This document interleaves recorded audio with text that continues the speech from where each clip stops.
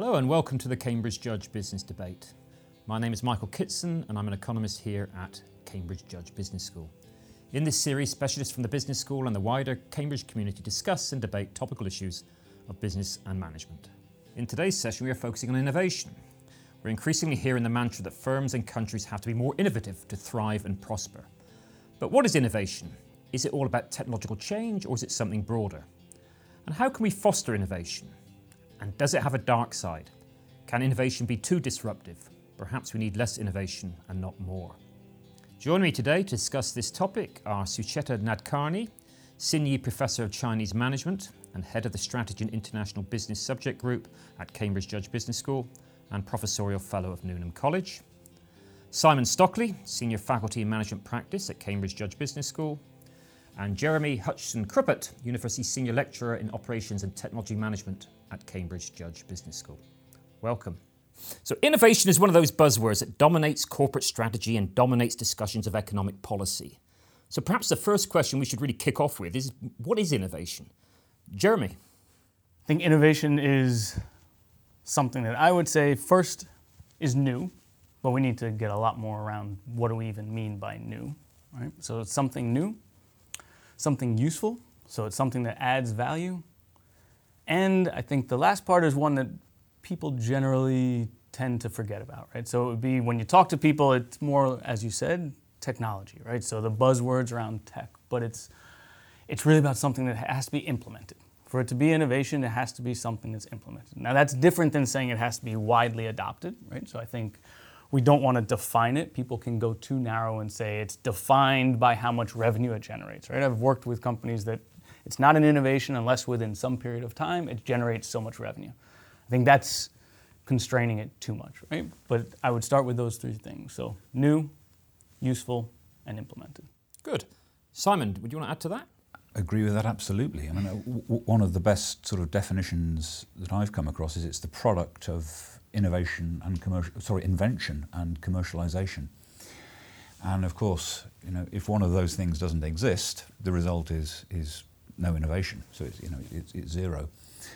And I'm also reminded of way back in 1934, Joseph Schumpeter's early work on that, carrying out new combinations, and the sort of disruptive side of innovation when he talked about the gale of creative destruction, where the new, better sort of products and services replacing the old, in this Schumpeterian gale. And I think the implementation is a big part of that, right? So a key part of Schumpeter's is implementation. Absolutely. Right. We can come back to the destructive bit, yeah. But I mean, what you're suggesting here is that perhaps there are varieties of innovation. It's not purely technological.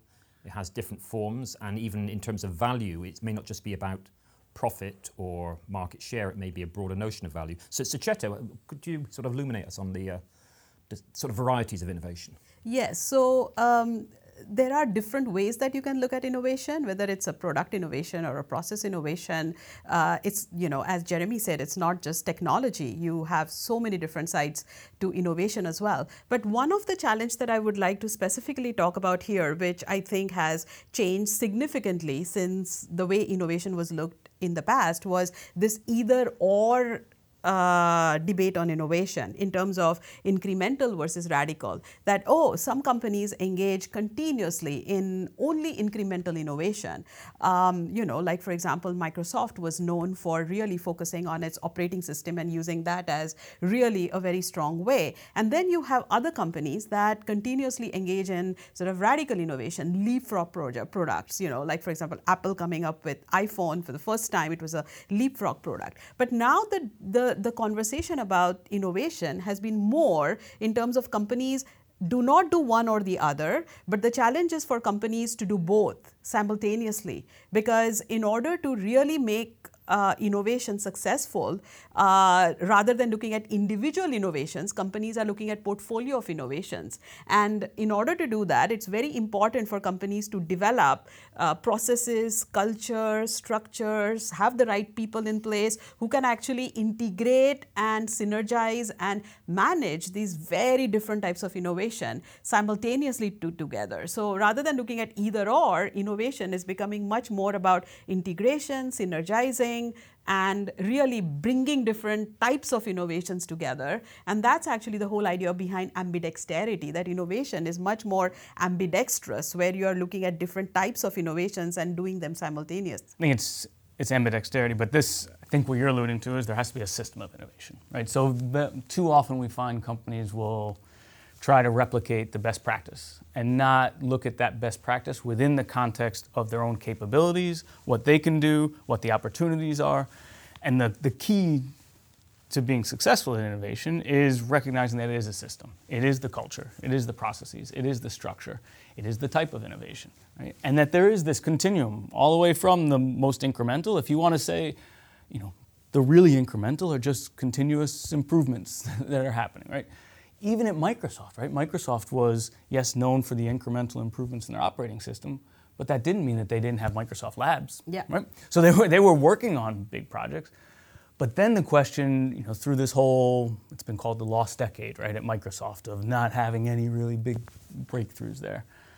But why is the question, right? What fell apart in the system that was there? And I think you could look at it and say, when they started, they were in a scenario where they were kind of the big player. That was it. They could hire who they wanted to. Everyone wanted to go there, so there was demand for people. And the culture didn't matter as much. It was the big egos that kind of drove the day. But as the ecosystem evolved, there was more competition, the system broke down. And now you're trying to put innovation in a system that wasn't so geared towards innovation. And what do I mean by that?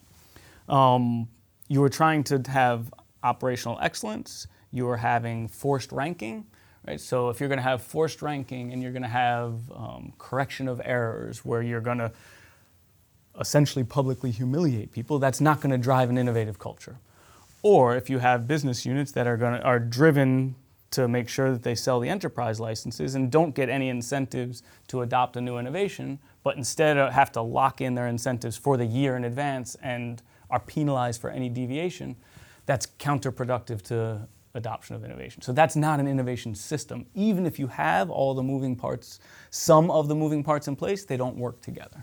I think that's the key that I think what Sucheta is alluding to. So is a good system of innovation similar across different industries or different sectors? Are there some sort of generalizable characteristics of a good innovation system for a business? I think to generalize across everything, is there one? No, I don't think there's one system, right? There's contingencies, but a lot of this has to be driven by what are the objectives, what is going on in the environment, what's going on in the ecosystem, how is innovation within that industry progressing, what's the timelines for things. So if you're in a chemical industry, building a new fab is a much bigger investment and requires a much longer time frame than releasing a new app per se. Right? So there's going to be different contingencies given the different industry that way.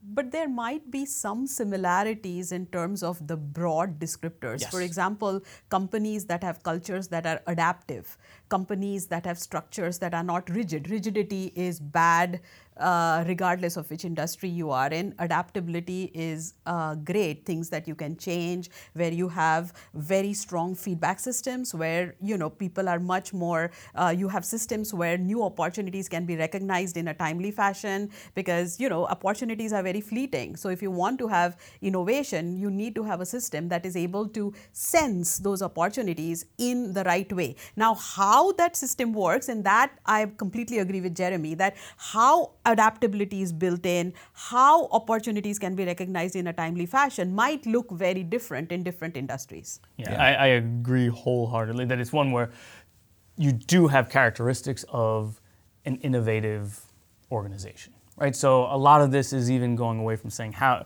not just being an innovative organization, but how can we replicate some of the characteristics of even entrepreneurs in our organization, right? This agility, this willingness to challenge assumptions. Yeah.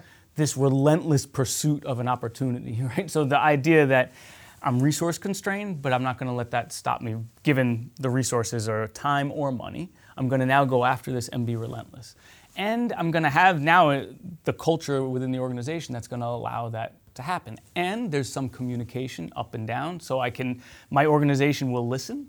I have some place to go. there are opportunities that can make it up, and the part where the big organization is, it has to be strategically aligned, right? So that's the difference usually between an entrepreneur outside of the organization and the entrepreneurial culture in an organization, is some established organization has some strategic direction they're going for.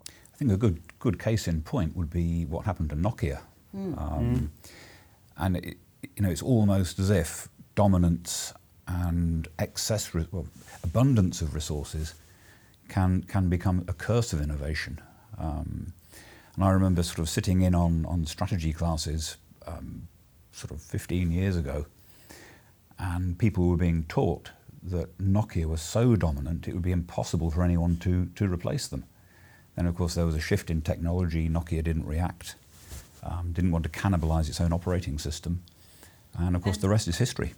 Yeah, and I completely agree with both Jeremy as well in terms of and Simon as well in terms of this whole idea of fearing to fail. I mean, if you really want to become a very successful, innovative organization, then one of the aspects that I would add here in terms of the discussion that we've had is the idea that you need to be open to fail. Failure is not necessarily a bad thing. In fact, failure can actually, and failing fast can actually be very, very important. So there's been research done, for example, by Rita McGrath from Columbia, who talks about failing by design. And what she says is that some of the best organizations which are innovative in terms of systems, what are some of the systems that you put in place for innovation? Failing by design. But it's important for an organization to identify the no-fail zones. So these are zones where you cannot fail. But once you sort of define what those zones are, the rest is going to be all about adaptability. And adaptability is all about failing, learning, changing, and adapting. So adaptation comes out of not fearing failure. And I think that will definitely is one of the virtues of an innovative organization as well. Can I just explore the boundaries of these innovation systems or the innovation ecosystems? Because we talked a lot about the organization or the company, and about its culture, and about it being adaptable and being able to change. But where are the boundaries? Because increasingly we say now that firms have to be much more open rather than closed, and it's not just the organisation, it's connectivity to their supply chain, to their customers, to other organisations, to universities. So where are the boundaries now of a successful innovative system for a business? I mean, are those boundaries really quite flexible and fluid nowadays? I think one of the biggest issues, particularly in strategy, the strategic perspective to innovation, is moving beyond organizations to platforms, because you actually have so much, like you said, interconnectivity, and these network effects that are happening are so strong. Apple is successful not just because of their own products, but they are successful because of the networks of apps, the kind of apps that you have, the kind of development that is done on that. So it's much more the whole idea of connectivity and competition is becoming much more platform based rather than this based. You have some of the best companies having some of the best innovative individual products which actually fail. And I think Simon mentioned the example of Nokia, and one of the examples of Nokia for the demise was that they didn't think platform. They basically just thought that they were going to do everything themselves internally, and rather than actually building connections, building platforms, building alliances, they tried to do everything, and that was just not something. And they got into the platform much later once the other platforms had already gotten the presence. So at least from when we look at it from strategic perspective, I think platforms is and ecosystems is where the innovation is coming, because a single company cannot build all the innovations. It's a very collective process. Jeremy? I think there's two sides on that. One, to look at the dimensions of culture, so the dimensions of the organizational culture that you're talking about, and then the dimensions of the type of innovation, right? So Sucheta alluded to the platform, or I'd say ecosystem or network that you're looking at, right? So a lot of innovation happens on the product side, on the what that you're doing. Much less is on the how, right? So if you looked at the volume of innovation all on the what, this is where all the volume is. But that's not generally where all the value is created, right? A lot more value is on the how. Those are hard to do. to really figure out how that happens. But on the limits, I think what's interesting there is to look at the dimensions of culture, because and say, when is it good and when is it bad, right? So can you actually have all of these things we've talked about in terms of an innovative culture? Can that ever be a bad thing, right? I think this is maybe where you're getting. What are the constraints on that?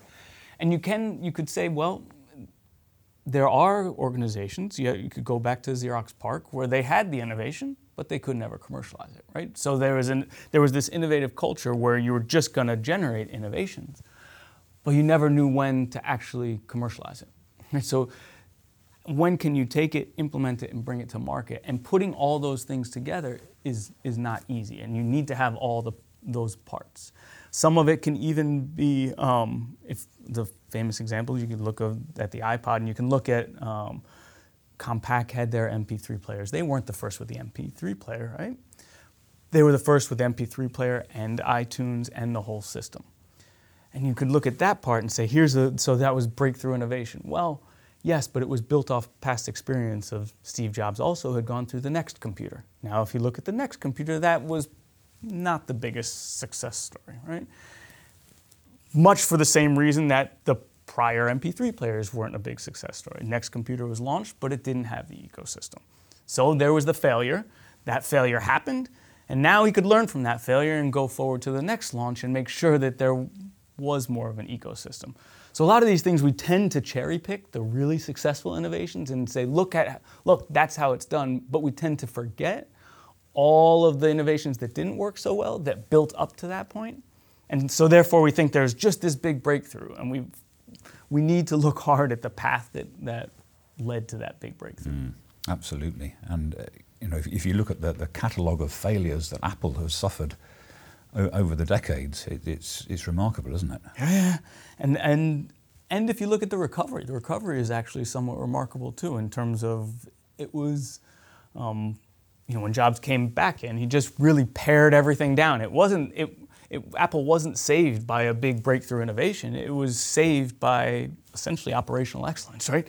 We're spending money. We have too much proliferation of products. People don't know what the difference is. And this is, again, what we find very often. People will say they're innovative by measuring the number of new SKUs, the number of new products that are launched that year that generate new sales. But if you actually dig down and look at that and say, were these actually new, or was it just a new part number allocated to a pretty much an existing product? And that's not real innovation, right? So you have to look at it and have a real honest conversation with yourself as an organization to say, is this useful? Are we moving the bar on this? Can we count that as innovation? Could I just go back to something about innovation systems? I mean, you raised this issue of innovation systems, and we talked about having the right component parts of an innovation system. It also seems to me that's also one of the issues here is the connections between the system. How do you build connectivity both within the organisation and outside the organisation? And that is partly about culture, but it's also about having skills and access to external knowledge.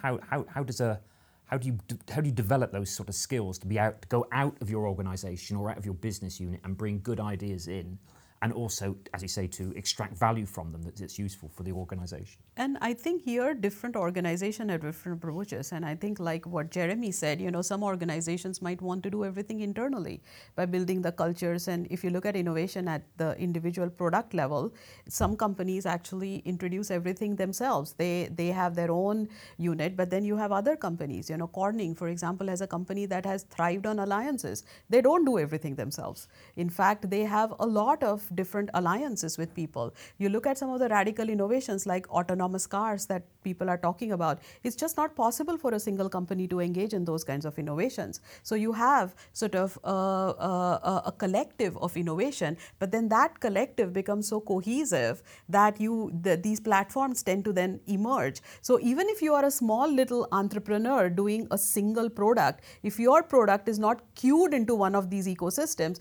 you're going to be in a market where you you are not going to have a way to get to the customers. So now almost these big platforms are becoming gatekeepers for any kind of new products to come in. To sort of launch these products, you need to somehow be part of the platform. You need to have a product that sort of is compatible with the platforms, that you can actually put on the platforms. And increasingly it was seen as, oh, platforms are only for, high-tech products. But now actually even industries like pharmaceuticals are now getting into open source system, because what is happening is that traditionally innovation was seen as an R&D driven activity. The fact that you are going to have these super scientists sitting in the thing and basically driving innovation through the R&D department. But now that's not the case. Now the customer side of it, the people side of it, the culture side of it, alliances are becoming so important. Increasingly, organizations are having a unit dedicated only to the management of alliances, because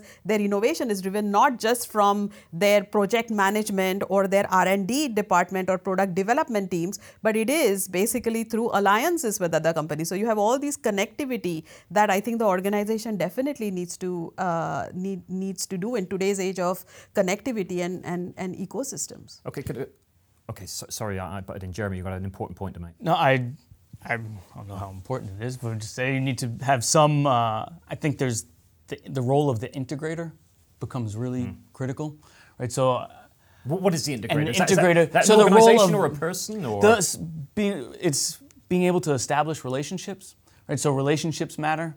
Having systems, be it incentive systems, status, formal and informal, that reward and recognize and promote people according to the relationships and adding value to the organization. So if you have a very siloed organization, the integrator is the person that understands where all these people are. So the integrator may have special skills.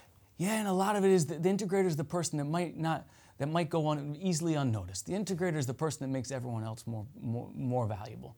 The integrator is someone that has knowledge of people throughout the organization. And outside the organization. Can be outside, right? So these depends on what type of system, yeah, okay. It depends on the system you're operating within. I mean, there are things you can do to impact that. Take Corning, for example, right? So Corning is a company that, this is traditionally just a B2B company, right? Which is usually just a technology push. We probably hear more about them because of the buzz around Gorilla Glass and all the phones, right? But Gorilla Glass was first invented in 1962, right? So there was a technology, it was invented in 1962, shelved in 1971, I believe, and then it wasn't until, early 2000s when it landed on the phones. But now they've reorganized around that, right? And they've done things that have changed the way they operate, recognizing that now that's a new opportunity for them. They've pushed to work with the electronics industry and say, okay, if we have something that seems to fit the electronics industry, because now we have deeper relations with you. We have deep relationships with Samsung, with Apple, with all of these companies, that whereas prior we were just going to be scientists in a lab trying to have a discovery and make sure that this is robust and repeatable and we feel comfortable about the technology. Now, early on, when we think we have a discovery, now this is uncomfortable for the scientist, right? But we're going to now talk to the customer. Is this something that interests you, right? So that can move the innovation, the customer-centric part of the innovation, so much further in the process, as opposed to saying we're going to work on this, make sure it's repeatable, make sure it's a good technology, and then go and see if anyone wants it. Then you're back to the 1962 Gorilla Glass, right, where you're going to develop something that gets shelved. Now, if you have a discovery, look at this. Let's talk to someone. But to do that, you have to have a relationship. Okay, we've talked a lot about innovation systems at the level of the firm or the organization. What about the innovation systems at the level, say, of the city or the region or the country? How do you build an effective local innovation system, or perhaps more importantly, a national innovation system? Well, I think one of the best possible case studies would be here in Cambridge. Both for good and bad? Arguably, yeah. But there's some really remarkable practice. And if you look at the development of so-called silicon fen, I mean, the majority of those businesses were started by a relative handful of serial entrepreneurs and innovators, all of whom know each other, all of whom have started businesses together. So you'd have people like Herman Hauser and Jonathan Milner, and now these people are sort of meta connectors within the ecosystem. So if you want to get something done, pretty handy to talk to those sorts of people. Okay, so but we've focused on the people. What's also important, arguably, about this system is we've got 2 universities and a world-class hospital here. Yeah. And those institutions may be important anchors. Yeah. Absolutely. Important. Because if we think about businesses and workers tend to move. Yes. Universities don't tend to move. Well, this one hasn't, the main one here, the biggest one anyway, hasn't moved for over 800 years. Yeah. So it acts as an anchor, it acts as a connector, it acts as an attractor. Yeah. So do we need to think about the institutional structures of places that may be very important, as well as sort of having the individuals there? Yes, I mean, given that innovation is very knowledge intensive in a sense, I think the whole, there is agglomeration economics that talks about how these clusters actually develop around the world. And it again goes back to the connectivity. So on one hand, it's very important to have sort of proximity to high level educational systems. That's why you have, say, for example, Silicon Valley, which is, close to Stanford, Berkeley, the high tech universities. You have Silicon Fen here, which has close proximity to University of Cambridge. But I think the government plays a role as well in terms of creating the necessary infrastructure for these companies to thrive. Because yes, institution can attract it, but in order for companies to actually sustain it, you need to have sort of the basic infrastructure that can allow the companies in terms of doing business and things like that, which would be very essential in order to do that. So government support would definitely be very important here. So the role of government is infrastructure, or is it more broader than that? It's broader than that, but yeah. As a first step, it's infrastructure that will attract it, and then building on that and providing additional support as well. Yes, absolutely. And it's not by mistake that Silicon Valley is kind of upset about it being difficult to get visas in the U.S., right? Yeah. So the visa situation is, if you look at just a foundational part, people have to be able to get there. If they have the capabilities and talent that it attracts, you have to be able to move there, right? And so that's a massive role of government, and that could have a huge impact. Even IP, intellectual property, is another area which is extremely important when we are talking about innovation. And if there is uncertainty around that, if the rules are not in place, right rules are not in place where companies can actually suffer from that would be a huge, barrier to innovation as well. Well, what about the argument that actually also government is very important in funding a lot of basic research, which will then evolve into many productive innovations? Actually, many firms don't do R&D, and those that do more D than R. Much of the R is funded through universities or research institutes. It's funded by government, not only in the UK, but in the US, in Asia, increasingly in China. So government may have a very active, very important role in the innovation system that's often hidden. Yes, but I think there I would like to make the distinction of invention versus innovation, because I think, as Jeremy pointed out, when we are talking about innovation, we have this commercialization aspect of it. We have the value of satisfying the customer need. But when we are talking in invention, we are talking about adding the body of knowledge for which a clear value or a clear customer or a clear revenue stream may not be available, but it might be so fundamental that if that research is done, it could lead to several different types of innovation. So there I would like to make a distinction between basic sciences, which is sort of much more invention, which could be a foundation then for apply it to make it innovation. But if that's not funded by government, then private firms are not going to fund it. Absolutely. Exactly. Because that's not the one that's generally going to be implemented very quickly. Right? So these are the building blocks of innovation. Exactly. It could take 50, 100 years, and the research may never generate. But it then eliminates, like Jeremy said, there is the failure, the fact that there are many things that need to fail before a new invention comes in. That would be an example of that. You need many basic researches to fail before the new one comes up. And we're seeing exactly that, for example, with graphene at the moment.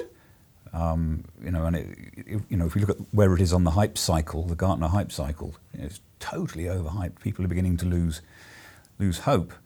One day, with enough money put into the basic research, it could be transformative, but it could easily take decades. Does that help explain what, to paraphrase the Solow paradox? Solow said something along the lines of many years ago, we can see innovation everywhere apart from in the productivity statistics. So we can see a lot of investment in research, development, technology, basic research. But actually in many industrialized countries, productivity is pretty slow or stagnant. Is it because it just takes an awful long time for ideas to be developed into new products, processes and business models? Why is this is the most difficult question so far. I've got an even more difficult one in a minute. But why is productivity so slow so sluggish in many one of the countries? things is that I think there is definitely the disruptive side of innovation. The innovation is not something that's easy to do. And it takes a lot for, the innovator's dilemma that basically if things are going really well, if the company is getting a lot of revenues from existing products, why engage in something that's going to disrupt something in the short run, even though in the long run it might actually lead to improved productivity. So there is definitely that sort of dilemma that, we want to keep things going the way they are because if it's new. So there is actually research that has shown that, disruptive innovation always comes from companies outside of the industry because you need to have somebody who's going to come out and disrupt things rather than sort of the insiders who have sort of the motivation to keep going in terms of that. So the investments might be massive, but if they are in the same areas, if they are regurgitating the same thing, it's not going to really be at least lead to huge gains. I think there's a large lag. I think yes. So you're having a massive amount of investment. If you want to,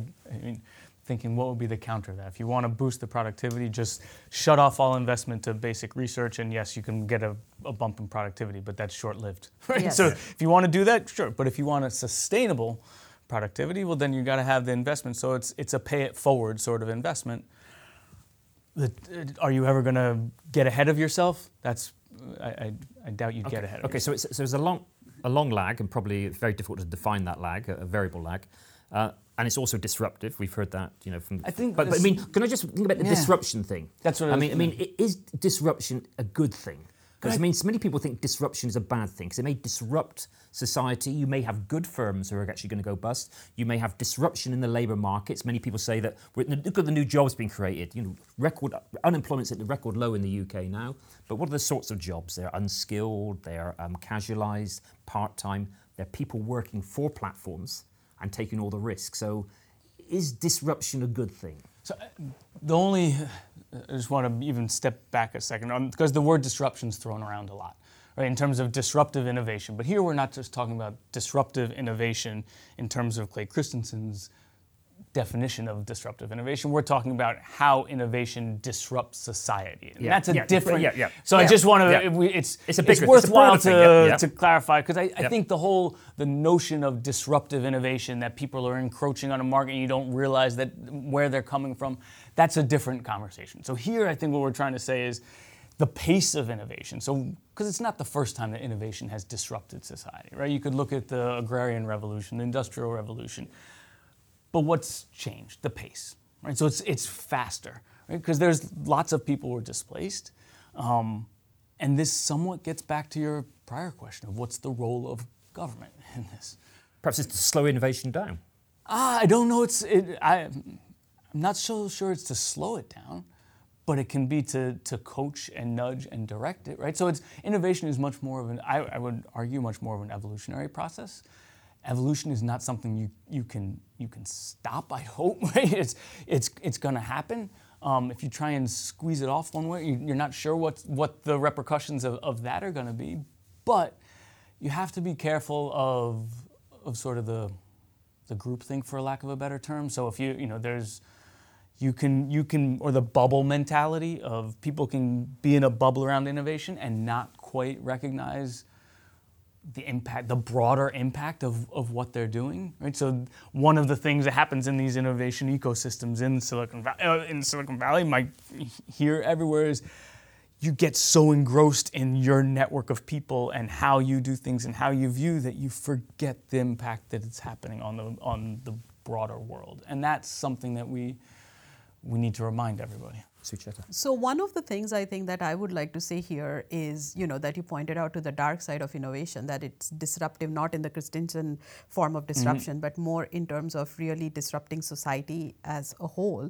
I think one of the areas that is a huge area that is building up to really sort of address that is the idea of social innovation, which is actually looking at problems that not just customers are facing, but also in terms of the problems that developing countries are facing, the problems that and one of the areas is frugal innovation that, Jaideep Prabhu here has done a lot of research on, is innovation is not coming up with these expensive, high leapfrog products which only a very small segment can afford, but it's basically looking at innovation in the form of addressing or creating basic products which people which are excluded from the traditional markets can actually afford, addressing their needs. And I think that's where government can also come and play a very important role in terms of actually using innovation for the societal good side by side with this traditional notion that we look at innovation as sort of this money-making tool for organizations and commercialization and satisfying customer need. I think the social side of innovation is a very big one, and I think Simon has been very closely involved in that. Yes, absolutely. I do a lot of work with the Centre for Social Innovation, and some really fascinating programs. Could you just tell us exactly what social innovation is then, and how would you define it compared to commercial innovation or private sector innovation? I don't think we would necessarily say that social innovation wasn't commercial. Essentially the way we treat it at Cambridge very often these are for-profit businesses that do create value for society rather than necessarily just being a charity or a not-for-profit. But it would, for example, you might look at the triple bottom line, you might look at sort of social good being done, you might look at environmental good as well as financial returns. Typically you'd be raising different sorts of money to fund those kinds of businesses from impact investors. So it's a very, very fertile area for innovation at the moment. And this is around the world in developing countries? Yes, absolutely. Absolutely. Sort of going back to potentially the dark side of innovation and the impact on society, we had a fascinating debate in an MBA class last week about how society is becoming more and more polarized, perhaps by social media and by these big online platforms that, perhaps has resulted in the Trump phenomenon and certainly in Brexit, and views on the left and the right hardening considerably. And potentially, I think that's quite a worrying... Well, that's a worrying dimension of this sort of the concentration of power, arguably, in some platform technologies. I mean, if we take the big tech companies, you've got the dominance of the so-called big five, Google, Apple, Amazon, Microsoft and Facebook. I mean, they're innovative firms, but are they good for consumer welfare? Well, we need to be somewhat cautious in terms of returning to where we started of, is innovation technology? And it's not. So we tend to kind of say it's not, but then we always return to the focus on the big five tech innovation firms, right? And there's the disruption of and the need for innovation. If you throttle that back, you also have impacts on social innovation. And what we want to do is nurture innovation in a broad sense, not necessarily just tech innovation. I think. Okay, I mean, let me push back a little bit. I mean, those five firms I mentioned are built a lot on tech, but not just on tech. Absolutely. I mean, certainly they built on a wide range of innovations beyond tech. And I suppose my general point here is that when we see technology developing, we see lots of new firms forming, lots of entrepreneurial firms, and it developing. And then as those sectors develop and mature, they get consolidated. There's mergers, acquisitions, takeovers, firms fail. and then we end up in a very monopolistic position. Yeah. Now, is that good? I mean, generally economists don't like monopolies, but actually if we look, certainly these 5 companies are now similar to what the oil companies were at the end of the 19th century. And I think on that actually is you could look even in global power sense, right? So in terms of not just this is one global influence, is what Simon's saying. Exactly. So global political influence. Yeah. But I would like to also say that there is definitely emergence of new companies, and not just these 5. And the 2 companies from China that I would like to give example of is Alibaba and Huawei. Yes. Because to really say that these are the 5 companies, and Huawei has actually overtaken some of the really strong Western counterparts. Alibaba is definitely side by side. So I think innovation actually gives way to new companies emerging as well, rather than just to say that these are the only 5 companies in the tech sector. You have quite a few companies coming from Asia. Infosys has been, for example, has been coming up as well. Also, although it's not as big as Huawei and Alibaba, but you do have companies, new companies that actually come with very different perspectives, very different ideas of what innovation is, and bringing really new ways of Christensen disruption here in terms of the market, because this is the way the Western tech companies have been looking at. And you look at companies like Huawei, which have been relatively recent, but they have come up so fast. Alibaba came so fast, and it was able to not only stand against big companies like eBay and Amazon in China, but now they're looking to move outside as well. So I would actually say that there are other... So just a final question, really, because we need to explore this topic, obviously in greater depth, but I know everybody's got lectures to go to. I mean, are we seeing a rebalancing of where innovation takes place? Are we seeing it shifting from Europe, North America to Asia, and you talk about frugal innovation to Africa and other parts of the world? So we're seeing a rebalancing, not only of economic activity, not only of political power, but in terms of where innovation, and we need to perhaps broaden our vision and not be so centric on what's happening in Europe and North America. In some areas, definitely, it's broadening, and you look at the Fortune 500 list, Fortune 1000 list. You had pretty much American and Western companies dominating it, and now you have a lot of companies from Asia being part of the Fortune 500, Fortune 1000 list. So I think there's a balancing. I think there's one thing we can be sure of, that at some point in the future, what happened to Nokia will happen to Google, will happen to Apple. It's just that we don't know when. And if I was a betting man, I would say that threat to them would come from China at the moment, because you're absolutely right, Sucheta, the rate of innovation in Chinese companies now is quite remarkable. And government has been a big role there. I think that's a very important topic that we need to look at, not only the economic growth in China and other Asian economies, but their innovative potential and their innovative policies. So I think that's certainly a topic for a future podcast, the rise of China, particularly in terms of innovation. We are running out of time, so I'd like to thank my contributors today, Sucheta Nadkarni, Simon Stockley, and Jeremy Hutchison-Krupat. Thank you very much for joining us, and we hope that you can join us next time.